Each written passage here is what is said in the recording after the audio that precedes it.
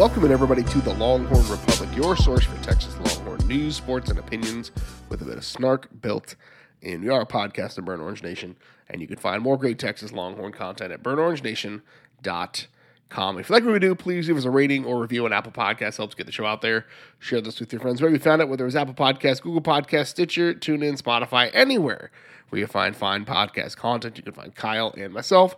Connect with us on social media at Longhorn Pod on Twitter, Facebook, and Instagram, the Longhorn Republic, or shoot us an email, longhornrepublicpod@gmail.com. My name is Gerald Goodridge. I'm your host this week, like I am every week, and I'm joined by a man who has a Baker Mayfield statue next to his toilet, Kyle Carpenter. Kyle, how are you? I'm good, and the nice thing about that is,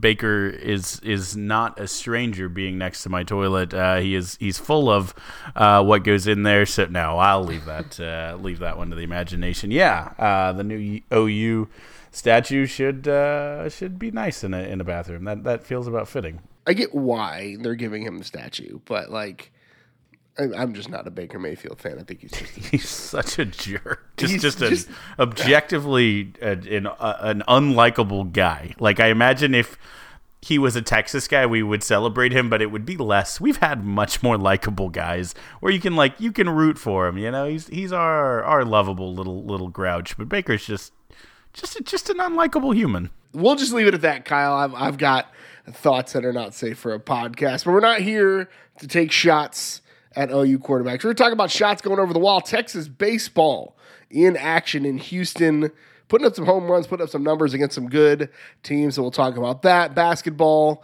had a less than successful end to the regular season, but they're set up for the Big 12 tournament.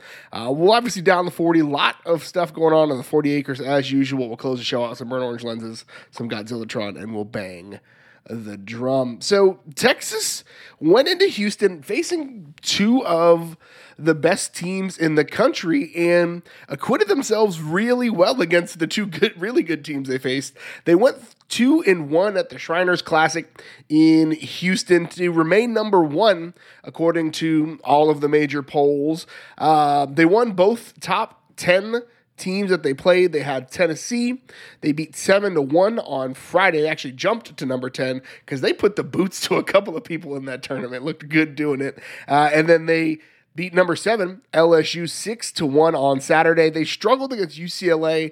We'll talk a little bit about why here in just a moment. But Kyle, overall for me, as I think back to the way that Texas played in this tournament and just how dominant they looked against, let's be honest, the two best teams they faced all year and two of the better teams they're going to face until probably the NCAA tournament. Like Texas, we knew that this was going to be a test of how good they are. Are you finally buying the hype completely, or are you still in a little bit of a cautious optimism? There is that feeling of I'm just waiting for a letdown, and I was at the game Sunday, so again, if it's my fault, I'll take full blame. Can't go to another game all year. And that makes sense, but I said going in 2-1 is a good weekend if they can get it 3-0. Let's get the hype train rolling. So I guess I have to pause the hype train ever so slightly, but they're still number one in the country. They improved to 5-0 in their future baseball conference, 5-0 against the SEC.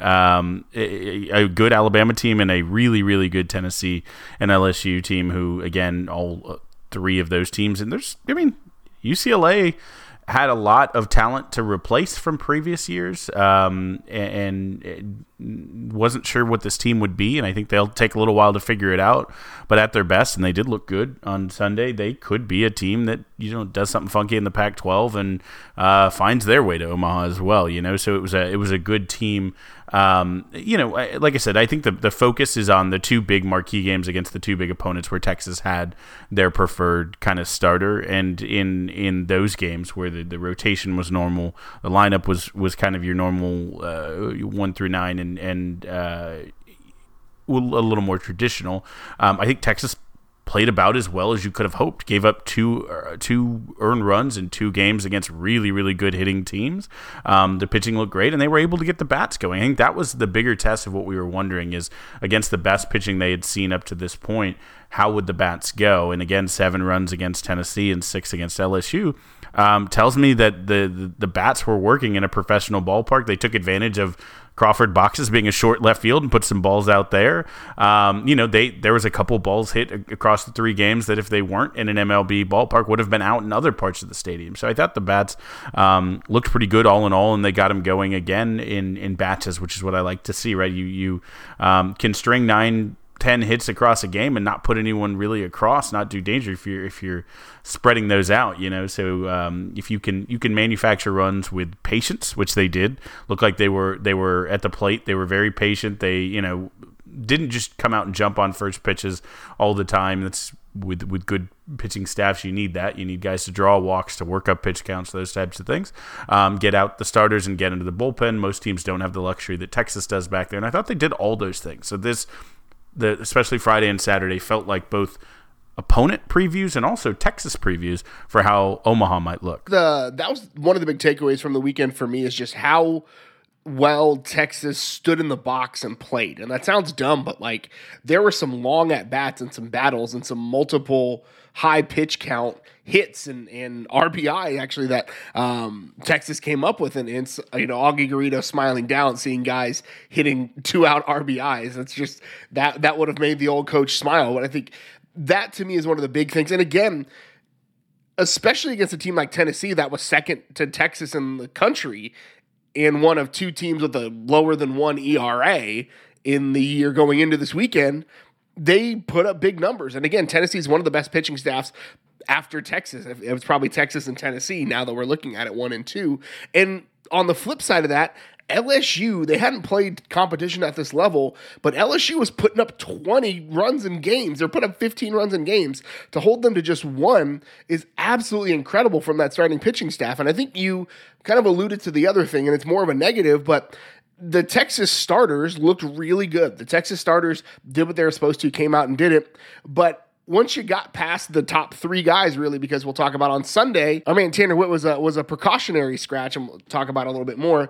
But Texas kind of had to piecemeal a little bit of a pitching effort together, and it didn't really go well. You had Lucas Gordon on the bump to kick it off. That moved Ardoin to designated hitter, and then Kimball Schuessler got the start at catcher. And so it was not a great outing for kind of the cobbled together pitching staff. And that's kind of to be expected, but Gordon gave up 1 earned run, came out tied. And then LeBaron Johnson, a guy that I was excited about in name only, got absolutely shelled, recorded 1 out, gave up 2 runs for his trouble. Ace Whitehead came in and looked honestly just as bad. Got 2 outs though, but gave up 3 hits and 1 earned run. Then Daniel Blair came in to close it out for him.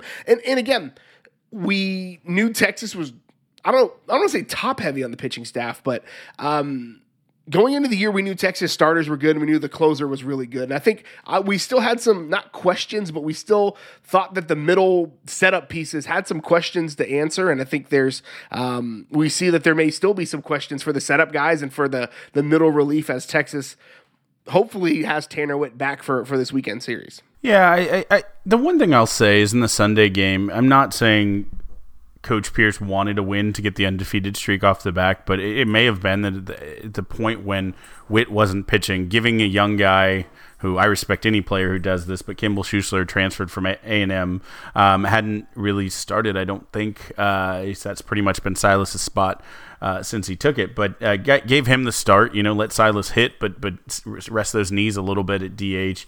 So you have, some younger pitchers with a young catcher, you're going to see a little bit of that, right? I thought it was okay, honestly. Gordon's, 4 innings were solid. He's a midweek guy who has potential to be a weekend guy in the future. I think there's some stuff certainly for him to learn from, especially, after his first 2 innings, which were great. LeBaron Johnson is a guy who this staff likes, and he's an upside guy. He's not going to be one of your first guys in Omaha who are coming out, but if you can get an inning here or there, or he can be a power pitcher, he can do some things. Ace Whitehead, I actually talked to Ace's family on Sunday, and his dad was incredible incredibly nervous. He said because they recruited Ace both ways, but he wasn't sure if he was going to get to pitch in college. And in the fall, Pierce let him try some, and you saw him run from the dugout out to the bullpen. Right, he is first a position player. He's played as a pinch runner and a little bit in the field for Texas so far this season, but he was his first collegiate outing as a pitcher.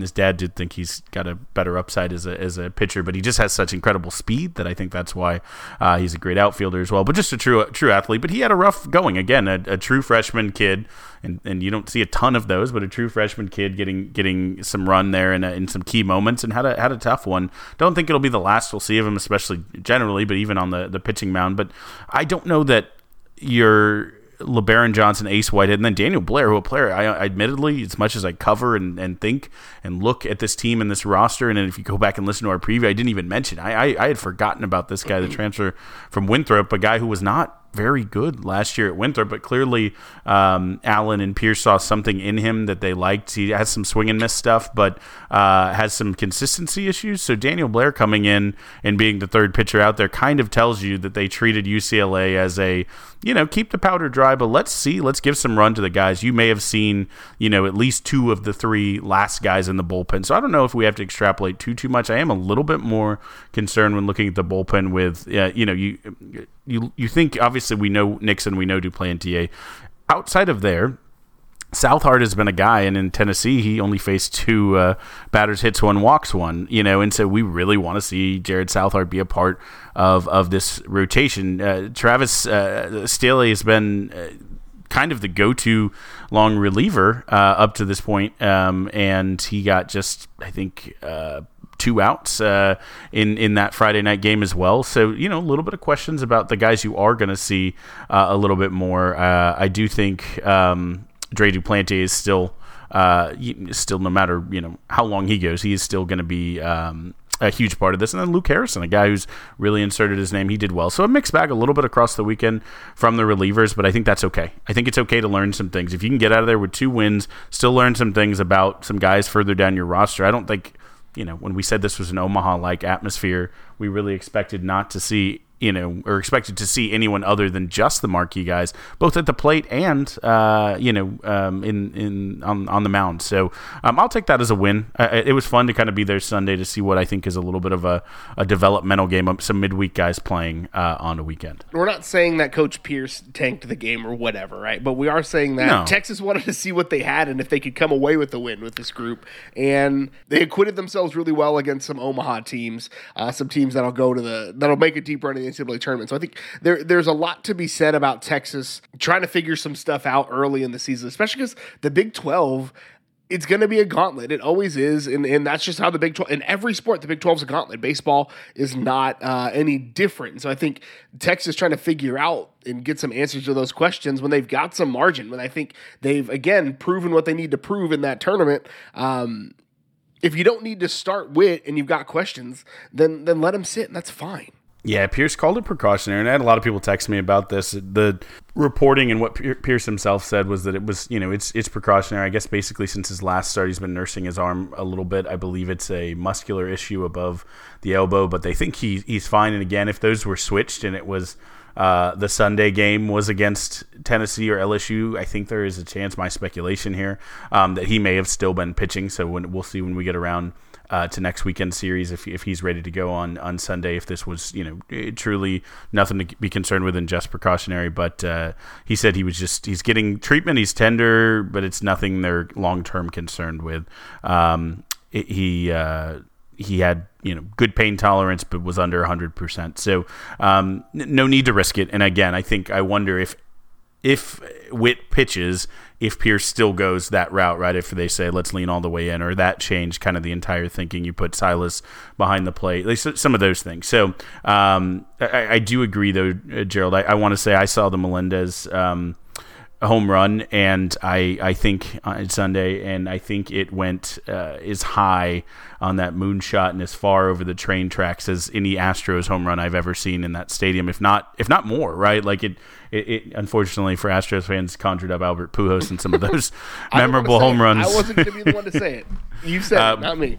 but it was a blast. And there was a lot of shots. Valtini had a line drive rip that was caught at the wall in center. Like, there was a lot of hits that, if you just aimed him towards the Crawford box, could have been 3 or 4 more home runs. Even for UCLA, who admittedly impressed me, their batters. I'll just say this, and my last thing about that game. I had a seat, about 5 rows back, and this is the true art of a fan. If you sit directly behind the umpire and catcher, your view's a little blocked. You go one section over and about 5 rows back. I think I was just off where the camera cut off from what I heard. But you can really see the pitches, the movement, the placement, the calls. I think there was a couple questionable calls from the umpire. One that Pierce and Tulowitzki both gave him an earful about. But the UCLA pitchers were painting the corners. And actually, their starter looked great. Maybe the best Tennessee as well, but the second best pitcher they saw all weekend. So yeah, I thought UCLA looked like a better team, and again, Texas threw some stuff at the wall to see what sticks. So interesting game Sunday, but overall an incredibly optimistic feeling, just like we all hoped coming out of there 2-1. It just wasn't the 2-1 maybe we necessarily thought after we won the first 2. Everyone kind of assumed 3-0, but great weekend for the Horns. So up next, they've got a midweek series against Texas State, who just took the weekend series against Arizona. That was a big win for them. That's Arizona's first home series loss in, 3 seasons now? And then they're taking a long trip to South Carolina. You put a weekend trip in the show notes, but they're staying all the way through spring break, Kyle, because they've got South Carolina over the weekend, and then they're actually staying in for the midweek series to take on College of Charleston and the Citadel, and they'll probably hit, Myrtle Beach or something in the midst there as well. Charleston, Hilton Head, get it all. Maybe I don't know. Do the women's golf team stay after the Darius Rucker, do a 2-week spring break there, or do they leave an itinerary for the baseball team? I don't know. We'll see. But that's awesome. I did not know that. Thank you for correcting me and updating me. That sounds fun. But what doesn't sound fun is that Texas State game. If they are treating that like a pure midweek game, they are a scary team this year. They also swept Ohio State earlier this year. They're a really good team. So that'll be a fun one for the midweek in Central Texas. Taking it to the hardwood, number 20 men's basketball, after losing a not-so-close one to Baylor, took Kansas to overtime in Fog, nearly upset them on senior day, but the free throw disparity got the best of them and fell to the Jayhawks in the regular season finale, 70-63. There are a couple of different stories we can talk about in this game, Kyle, but the big one, at least in my estimation, is that in the second half and overtime, Texas was 9 of 34. You miss 25 shots. If just a couple of those go in, potentially Texas is looking at a different outcome. Now, the other crazy thing about that to me is that Texas took 7 more field goal attempts than Kansas in overtime. And they still managed to lose and end up, and it was closer before they played try to extend the game and make them hit free throws. But Texas had a lot of chances to win this game, both in regulation and in overtime, and just could not put the ball in the stinking basket. And that is frustrating to watch. And I'm sure it's frustrating for the players as well. Yeah. There's a lot of things in this, right? I think Courtney Ramey deserves a lot of credit. This was not the first game. There's been multiple games this season where he's, been the central point of our offense. There's been games where he couldn't hit a shot, and it was very glaringly obvious. Like, if he was apex Courtney Ramey in a couple more games, that we would have won those games. And it's kind of interesting that it becomes so glaring, and it almost feels like what we finally learned at the end of the year is this team, not just the offense, will go kind of as far as Courtney Ramey goes. So if it's an off night for Ramey, you really are going to have to compensate with someone else stepping up. It feels honestly like there's a dozen games where the offense is stale, and it's like, man, glad Ramey's hitting shots today. Man, he's hitting step back long twos. Man, he's nailing open threes. And on those games, Texas offenses look good, and I think that's what honestly kept them in this one. In addition to his defense, right? Like it just came out, I believe, right after this game, but Agbaji was unanimous Conference Player of the Year, right? Like there are some discussions where he's in the conversation for the NCAA, Player of the Year award, right? He is likely a first-team All-American. I mean, he is a very, very good player. If you only watch Kansas when they play Texas, you may not realize quite what the hype is about. And again, that just goes to show in both of those games, Courtney Ramey was the guy who shut him down. And they probably lose each of these games by an easy double digits if that's not the case, if he gets his usual production. So give some ups to my guy Courtney Ramey. And look, Kansas is a tough matchup for Texas. I know we went 1-1 and there's a world where a couple balls bounce differently and they could have gone 2-0 again this year. But David Cormack, he looks good. He's strong. He's a problem for Texas. He's the exact type of big who I fear in the tournament. He can post up and get to the line and grab rebounds. I think they said he grabs 1 out of every 3 when he's on the court. Like, he just is a problem for teams, and Texas is going to play small in this tournament by default, by the fact of how their roster is built and who's available. And so that does worry me just a little bit because there is a blueprint there. But again, I don't think there's a lot of David McCormacks in the country. So that should be some solace for folks. But, look, they got 4th place in the conference. They locked into 4th place in the tournament before this game. But I think I left this game. I don't believe in moral victories, Gerald, and that's because I believe the term is corrupted. It should be morale victories. There's no such thing as a victory which is right or just or moral, right? We're all wrong. We should change our word. It's a morale victory. And this was a morale victory, I think, for Texas because they went into Allen on senior night. I think it was something like 20 some odd years since a team has won on senior night there. This was a team loaded with seniors, in fact, the Kansas team.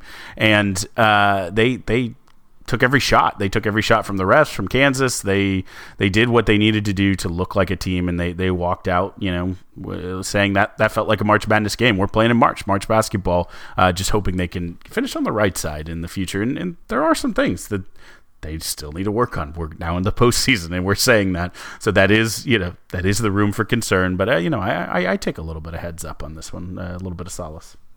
I'm just upset that Kansas sophomores finally know what it's like to beat Texas at basketball. That's really my biggest gripe from it. But the thing that really jumped out to me is like when it looked like when Marcus Carr fouled out, the offense just didn't know what to do. Like if Carr's not in the game, it seems like the offensive identity disappears if Texas even has one of those. But and it's frustrating because there were players like Andrew Jones played pretty well. Courtney Ramey obviously played really well offensively and defensively. But the fact that it seemed like the offense dried up when he fouled out. Texas missed 14 of its last 15 shots, and Marcus Carr coincidentally fouled out with 3 minutes left in the game. It's just not a good look for Texas to still not have that next guy, that somebody else that can make things happen. Now, obviously, if it's your point guard, there's something to be said about that leadership on the floor, but Timmy Allen should be a guy who can hopefully create something, especially against Kansas. He had a decent game the last time, but Andrew Jones missed 6 3-pointers, and if 1 or 2 of those go in, it's a different game. And like you said, Texas, again, it was a good outing. Nobody really expected Texas to be in this game other than Texas fans. The lead changed 16 times in the basketball games. There's a lot that went well for Texas, but it's still hard for me, especially as someone who followed the Shaka Smart Texas Longhorns through the ups and the downs. It's hard for me to see anything positive in losing a winnable game, regardless of whether or not it was a morale victory or a moral victory or whatever you want to call it, lost the war but won the battle kind of situation. I'm tired of watching Texas sports, period, regardless of the team lose winnable games. And that was what it felt like to me, because Texas absolutely had a shot to win this game, and they just couldn't. I thought you were going to say you're just tired of watching Texas sports, period, which I get. I understand. we watch a lot of Texas to cover this team, and while there are some great highs, it can be exhausting at times with certain sports. But no, I completely agree with you, Gerald, and that's what I alluded to when I said there are still some questions. I think it'll be interesting as we look ahead. They're locked into that 4 seed. They're taking on TCU. TCU is hot and utterly fearless, and Texas has beaten them twice, but they've, TCU is a tough draw in this tournament. Yeah, exactly. It's a tough draw. There's no doubt about it. So it is a recipe for Texas could make it a 3-game losing streak heading into the tournament, and that could play into their seeding. But I think it's likely they're likely a 5 seed, maybe a 6 seed. I really don't see them being 7 or 8. I don't anymore see them getting a 4. If they could have won one of these this week, maybe. But I feel like 5 is the number. 6 wouldn't surprise me. It just depends on what happens with people around them. But anyway, so there are still some questions. There are guys who have looked like they could answer some of those questions in one game and then not the other. So getting the consistency in the next few days will be important, but I think at this point we know what this team is, right? They're experienced, which helps, right? We're going into March. They have a lot of experience and career minutes on this lineup, and they're going to be teams that are stifled by the Texas defense when they play teams out of the Big 12 who haven't played defenses like we have in the Big 12. And so I think that will help them, right? It's the Vic Schaefer formula about, strangling them, and teams maybe haven't seen that. And again, it just takes one shooter one night getting hot and Texas being able to hit some open shots, and the offense can look a little bit different. And, so while I'm not optimistic of a Final Four or an Elite Eight or something like that, I am optimistic that the right matchup, this team has the experience, especially at the guard position. They have the guys dribbling the ball, have tons of experience, tons of know-how, and have hit some big shots in their career. And so that translates well, right? Experienced guard play. And I wrote about this in my preview last year, and I really thought last year's team, I felt differently heading into March. I thought had legitimate chance because of that, again, with Coleman and Ramey and Jones, but now you replace Coleman for Carr, and you still have a bunch of senior leadership at the guard position, and senior guards, experienced guards play well, take teams deep in March. I love a big man, but give me 2 or 3 really experienced guys handling the ball 80% of the time in March, and I feel good about that. So we'll see what this Texas team of veterans can do. So we'll see a little bit more about that on Thursday. Texas kicks off the Big 12 tournament with TCU.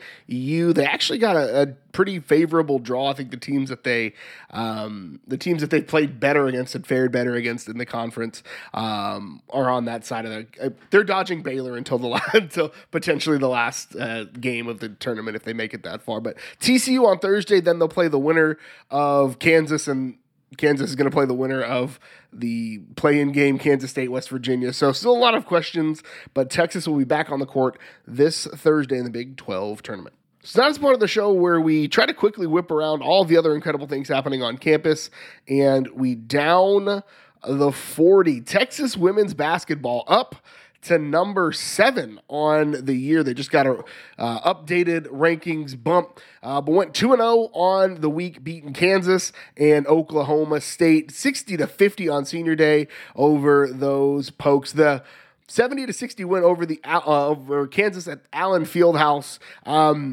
That was a payback game. That was a payback game for Texas. Where trailing actually managed to put together a comeback there. And then Oklahoma State was kind of a wire-to-wire situation. Texas packed the house for the last ever regular season basketball game at the Irwin Center. 12,506 fans in attendance. That got a lot of money donated to the Neighborhood Longhorns Foundation.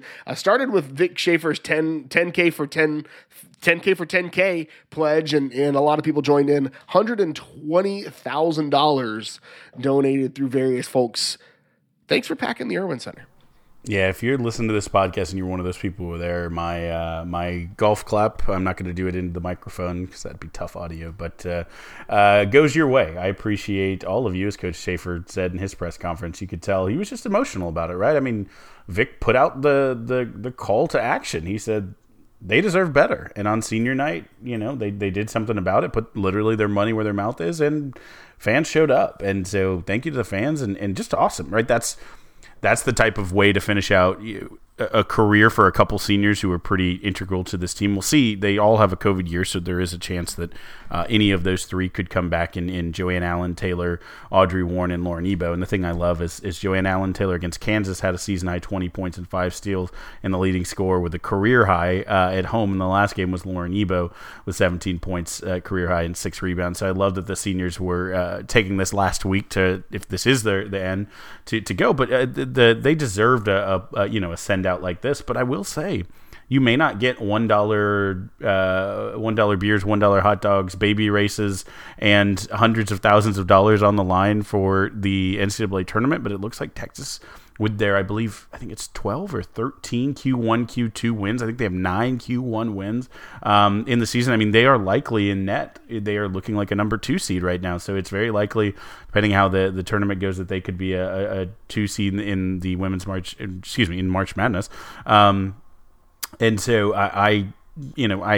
that says that they could be hosting, which is likely. So this may not be the last game in Irwin. So folks, get back out and do it again. The women's basketball team is fun. I think the wire-to-wire lead in this one, the 23-9 advantage in the opener and 40-20 at half, I think that is because that team was supercharged by the fans, by the Irwin Center. So love to see that. Was a great week, honestly. Both of these games were fantastic. And yeah, I think women's basketball is, what is it, an 8-game win streak now, is one of the hottest teams in the country heading into the Big 12 tournament and heading into the NCAA tournament. And if you remember, when a Vic team gets hot, a Cinderella run last year, it is his style of play with a team that's clicking at the end. This is the Vic Schaefer formula, and good things could happen here. So this is an exciting team. The inverse, it's funny, the men's basketball team preseason top 5, women's basketball team came in at 25. They've basically flipped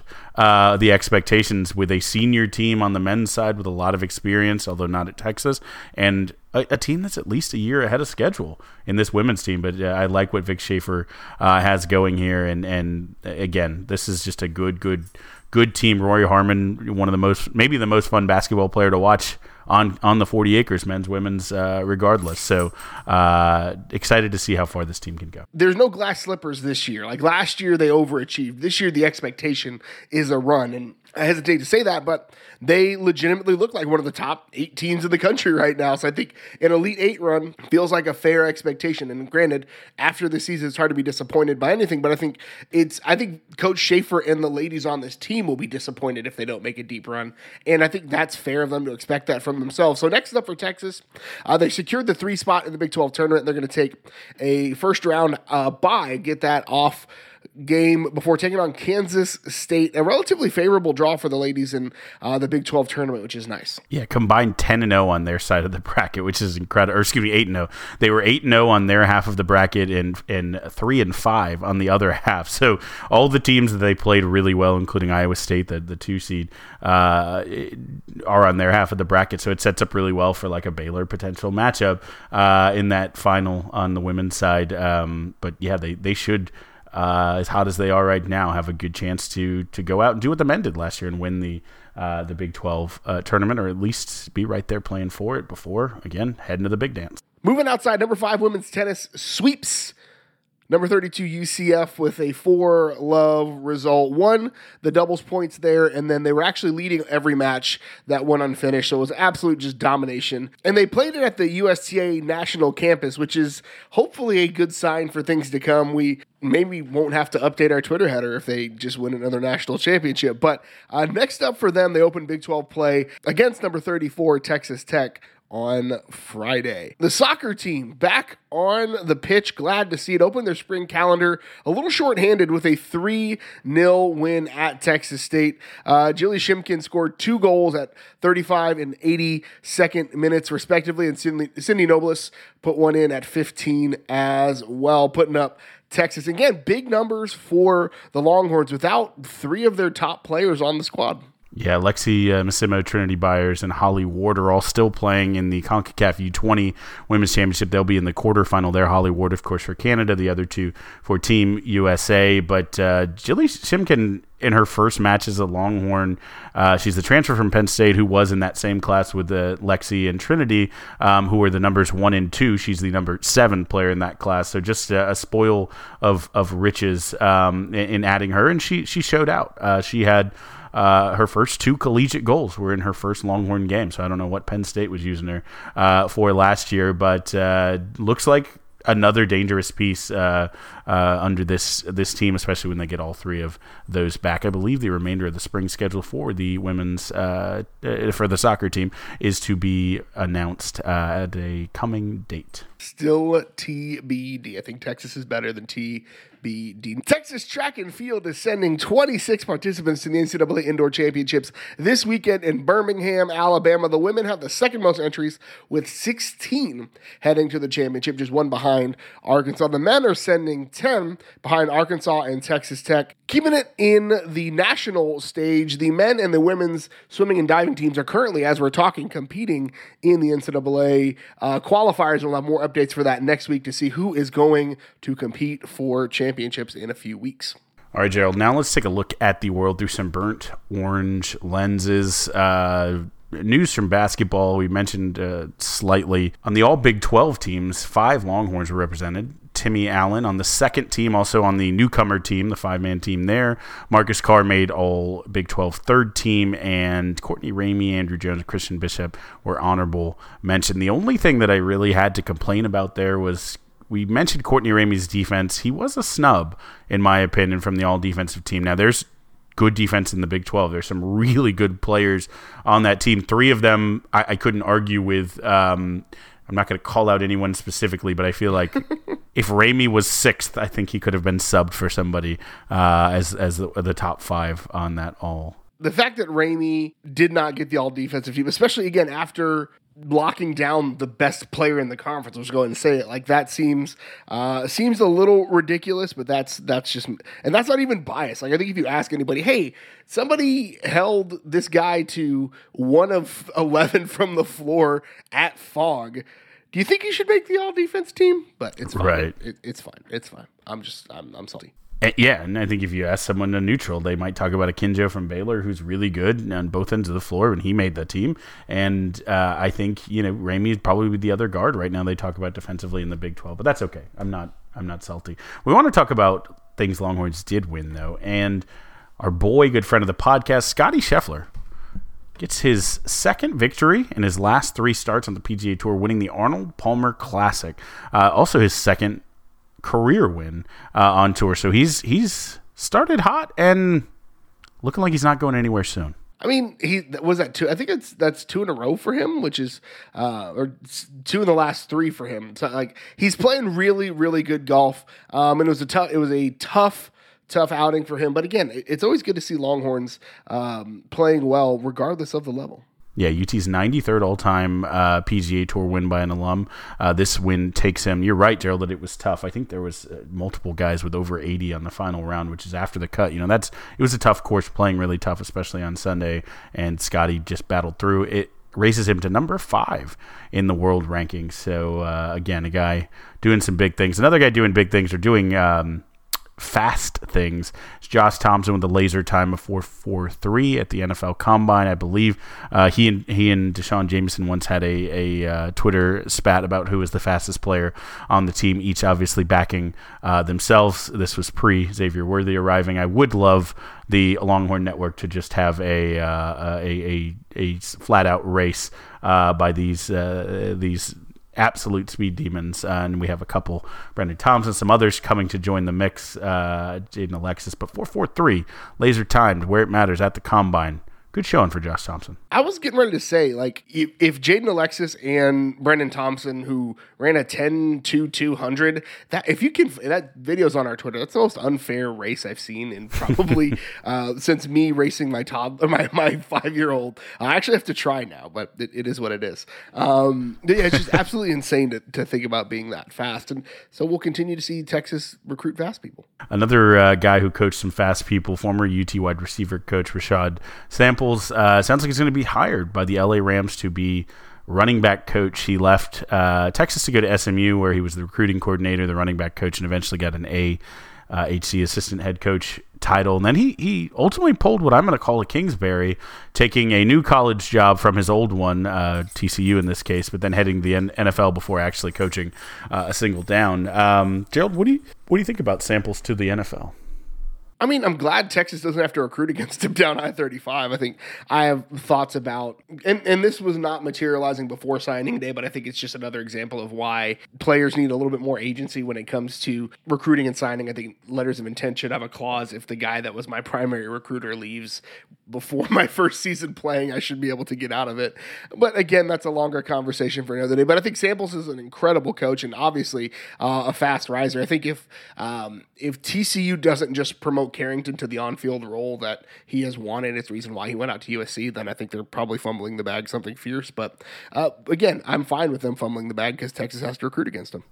Absolutely. Good luck, Samples. Never come back to the college ranks unless it's with Texas. I don't want to recruit against him anymore. Another player who caused fumbles, got fumbles, and is near and dear to Gerald's heart is in the news. Rod Wright leaving his co-DC role at University of Texas San Antonio to be named to, and who isn't at this point, Mario Cristobal's Miami staff, which again is a who's who of recruiters, great coaches, and names. He's done some good work there. But Gerald, how excited were you to see Rod Wright in the news, getting big time college football jobs? I mean, I will forever and can forever lobby for Rod Wright to come back to Texas. I think, but if Bo Davis wasn't the guy for Steve Sarkisian, I would have wanted him to hire Rod Wright. I think not just because he is a Texas alum. I think he's a really good defensive line coach, but I'm glad to see him. I think it's I'm not excited for Miami to continue to recruit well, and I think he's a great recruiter as well. So big ups to him. Again, he's one of my all-time faves. Love that. Broken via the internet. It looked like her post on the Instagram was the first announcement of this, but following Jenna Gabriel's retirement from volleyball, Texas volleyball appears to likely have the replacement. Janet Ewert, who spent the last few seasons at Colorado, posted on her Instagram that she's coming to Texas. So she's someone who's known to put up double-doubles and assists and digs, and will probably come in and either start immediately or split time. She'll be competing effectively with Sage Kaana Torres for the starting role there. So another piece for Coach Elliott and replacing Jenna Gabriel on the court. She's an outsized figure both on and off, but at least on the court, got a really good one there. Yeah, I mean, it's tough to see her leave, but I think Texas is kind of at the point as a volleyball program where they don't like rebuild, they reload, and I think this is just another prime example of that. Keeping it volleyball on the hardwood or on the parquet court, former Texas volleyball star Haley Eckerman, I know a favorite of Gerald's, was named the head coach at Kent State. Gerald, an all-time Longhorn, I think someone who came up in our volleyball Mount Rushmore. You excited for your girl Haley Eckerman? Freshman of the year, national player of the year on a national championship team, like absolutely she should be a fan favorite. But she's stepping into a bit of a tough situation at Kent State. I think they've had 2 winning seasons since 2015, and one of those was an A&M winning season because it was that weird COVID year that was spanned to. That's the only reason why A&M was good 2 years ago. It's fine. It is what it is. But yeah, so I think it's good to see her. She's well earned. People that know her personally are very excited for her, and so that means that I think it's a good thing. I love that. Excited for Longhorns to continue coaching all over the country in all kinds of sports, and what starts here changes the world. Gerald, let's take it now to the Godzillatron. What have you been watching on your giant screen? So it's been a bit of a journey for the Goodridges. My wife is into the show called Love Life on HBO. If you haven't watched it, it's kind of a character study of somebody in their like kind of the late 20s, early 30s, going through a series of breakups and hookups and just bad and awkward situations. I didn't watch season 1. She watched season 1 when she was out on maternity leave. But season 2, she wanted to watch and she thought I would enjoy it. And so we sat down and watched it, and she thought I would enjoy it because the lead in Love Life season 2, if you're a fan of Good Place, the lead is Chidi from... from The Good Place. And so we watched it. It was really awkward and uncomfortable. And honestly, if you're not somebody that is okay with a little R-rated content, then just skip this one. But it was funny and it was endearing. And I think the thing I appreciated about it is it was something that we see a lot with people and people in our age bracket where they haven't quite grown up and they're still trying to figure out why their romantic relationships aren't working. It's because, well, you're the problem. And so watching somebody realize that and work through it was really interesting. They did they did a whole episode about everything that happened in 2020 with COVID and all the social unrest, and it was one of the better episodes covering that type of material that I've seen in anything. It was really well written, really well acted. It was kind of just one person in a room for 35 minutes, and so it was really good. That was fun. We polished that off. It ended really well. I've been watching the Nolan Batman movies just because Batman's in the zeitgeist, and catch me on Twitter when we talk about this, but like the Nolan Batman movies are good. Christian Bale's not a good Batman. He's a great Bruce Wayne. Best Bruce Wayne, not a great Batman. Have a longer conversation about that. And then we needed kind of a decompressed show. And so this sounds like I'm cussing, but Schitt's Creek, Schitts Creek. It's about it's kind of like almost an Arrested Development type show, not quite, but it's a family that doesn't quite get how regular people work. They're very rich. They end up having all of their possessions and assets frozen and taken by the IRS due to tax issues, and so they move to a small town called Schitt's Creek. And so it's just kind of funny and awkward, and it's written by Eugene Levy and his son Dan are the two writers. And if you anybody that's like our age bracket and older, if you don't love Eugene Levy, then what are you doing with your life? He's hilarious.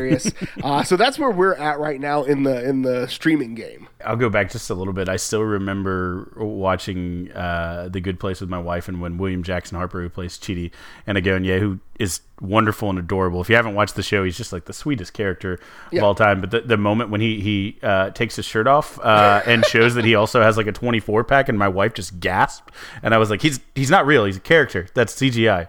But anyways, that's an interesting one. I think I saw the promos when you said that finally clicked what that was. Schitt's Creek is a show I have never started. My wife tried it I think once or twice, and both times didn't get into it. But I said at some point it's one of those comedies people love, so we'll give it a try together. And I've seen clips, but I've never tried it. I want to interject. It has, and this is something if you listen to my other podcast, my now defunct Two Woke Nerds podcast, it has the sitcom problem where it takes like a season to a season and a half to really settle into the characters. And so that think of your favorite sitcom, your favorite season is probably like 2, 3, or 4, right? If it got multiple, because they finally figured out how to like live in the characters. And that's the problem with the show is they're still trying to figure it out. Anywho, back to you, Kyle. Yeah. And the, Parks and Rec is famously, gets that moniker for people who didn't like it. I just said you must not have watched past the first season, but actually my wife adores season 1 of Parks and Rec. That's her favorite show. But anyways, she's the person. It's her. I did watch some other shows, and I'll start with the comedy that we watched, and we actually finished up. This was the final season, I think the 6th season, if that's right, of Search Party, which is on HBO. It's a show that ultimately I think started its first 2 seasons on TNT, then was going to be canceled. HBO gobbled it up and did what I think is 4 more seasons there. It's a good show. I think I talked about it on here before. I can't recall. Just basically kind of a skewing and satiring millennials, specifically like New York millennials, and maybe even the older end of Gen Z, but just kind of 20 and 30 somethings who are a bit adrift and a bit self-centered, and which in that sense certainly is Gen Z, but or just kind of self-focused in social media and all that. Anyways, it's the plot. The first season, it's about a missing person, hence the Search Party. They tie that theme in through most of them.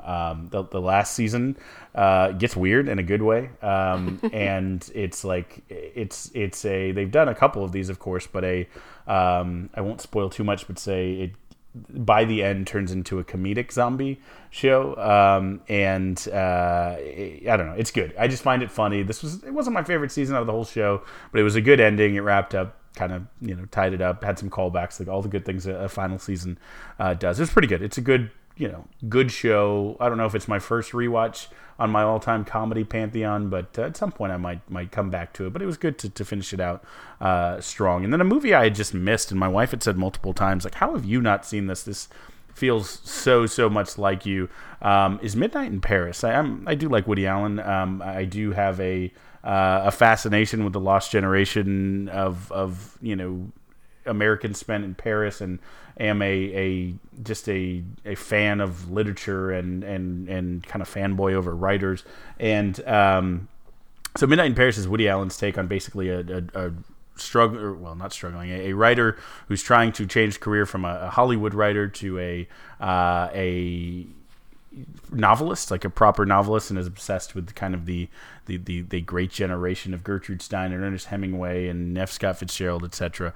Without giving too much away, finds this surrealistic time warp basically at midnight while he's in Paris, where he stumbles into the roaring 20s Paris, and he's interacting basically. And there's a complicated kind of multi-layered, multi-time period love story there as well, but it's just kind of about self-discovery and anyways, it's a cute. It's not like a changed my world from seeing it. It's clever. It's cute. It's Woody Allen, and it's some of the better late stage Allen. I think he obviously has really incredible, seminal, and like important work of the early part of his career.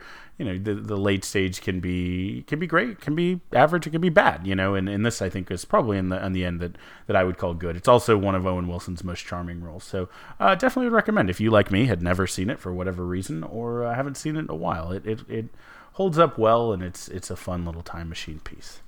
The reason is because Kyle is a heathen.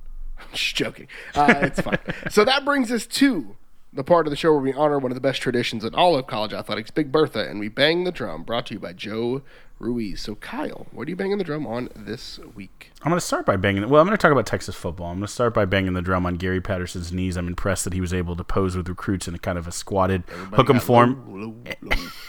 And stand back up. I know as I get older, it is not the easiest thing to do that. But no, football has had some big recruits, including former TCU defensive end O'Shawn Mathis recently on campus, which I imagine he has a pretty good relationship with new Texas assistant to the regional manager, Gary Patterson. And, so it's good. But the guys we do have on campus were released in the new 2022 spring roster. And I know this is always an interesting time on Twitter when it comes out. People are, going through the screenshots, and man, Quinn Ewers. Oh boy! If you imagine that's what the savior of Texas football looked like, a few years ago. If he showed up at your house and you didn't know who he was, you'd assume some things. I just love. I mean, he looks like every 4-H guy I went to high school with, in whitewash Wranglers, a mullet, like a really embarrassing thin mustache. But man, the kid can throw a football. So you do you, Quinn. Love the guy. But man, just he's leaning in. I love it. He's not your pretty boy quarterback, and that's okay. But all the pictures are great. The number changes are always interesting. We have Jatavian Sanders moved to number 0 because Quinn Ewers is taking the number 3, presumably on the offensive side, where it sounds like Jatavian Sanders will be playing some more time listed at tight end, but is now wearing number 0, 8 pounds lighter at 248 pounds, but that's a big number 0. I just like our number 0s on campus right now with Timmy Allen, him, DeMarvion Overshown. But so there was a trend of a lot of numbers shrinking this year, and I'll start at the top end. Sorry, I should say not numbers, weight. There was probably people who went down to single-digit numbers as well, but weight shrinking. Starting at the top end, Keandre Coburn down to a svelte 340, down 6 pounds, I believe. Ojimo down 10 pounds. Alfred Collins down 9 pounds. T'Vondre Sweat is out here soaking it up. He's up 8 pounds, bucking the trend. Myron Warren down 10 pounds. You saw, a lot of those defensive linemen and offensive linemen down a bit. Jalen Garth, I think, was 15 pounds down around the 294 mark. So you saw some guys get to, I think, rather than everyone is down, I think they have by position a playing weight with some guys going up, some guys coming down to get to kind of the body type that they want. An interesting one was Hookfin. It's down from 299 to 263. But again, he was in a motorcycle accident in early December, if you remember that, where he had broken ribs, collarbone, really lacerated spleen, a really tough injury, tough stuff. So that one may be a little less just pure football conditioning. But that one was the one that I think jumped out the page. And then player no longer listed on the roster when we're talking about those offensive linemen. Tyler Johnson, former can't miss kid, teammate of Joseph Osai.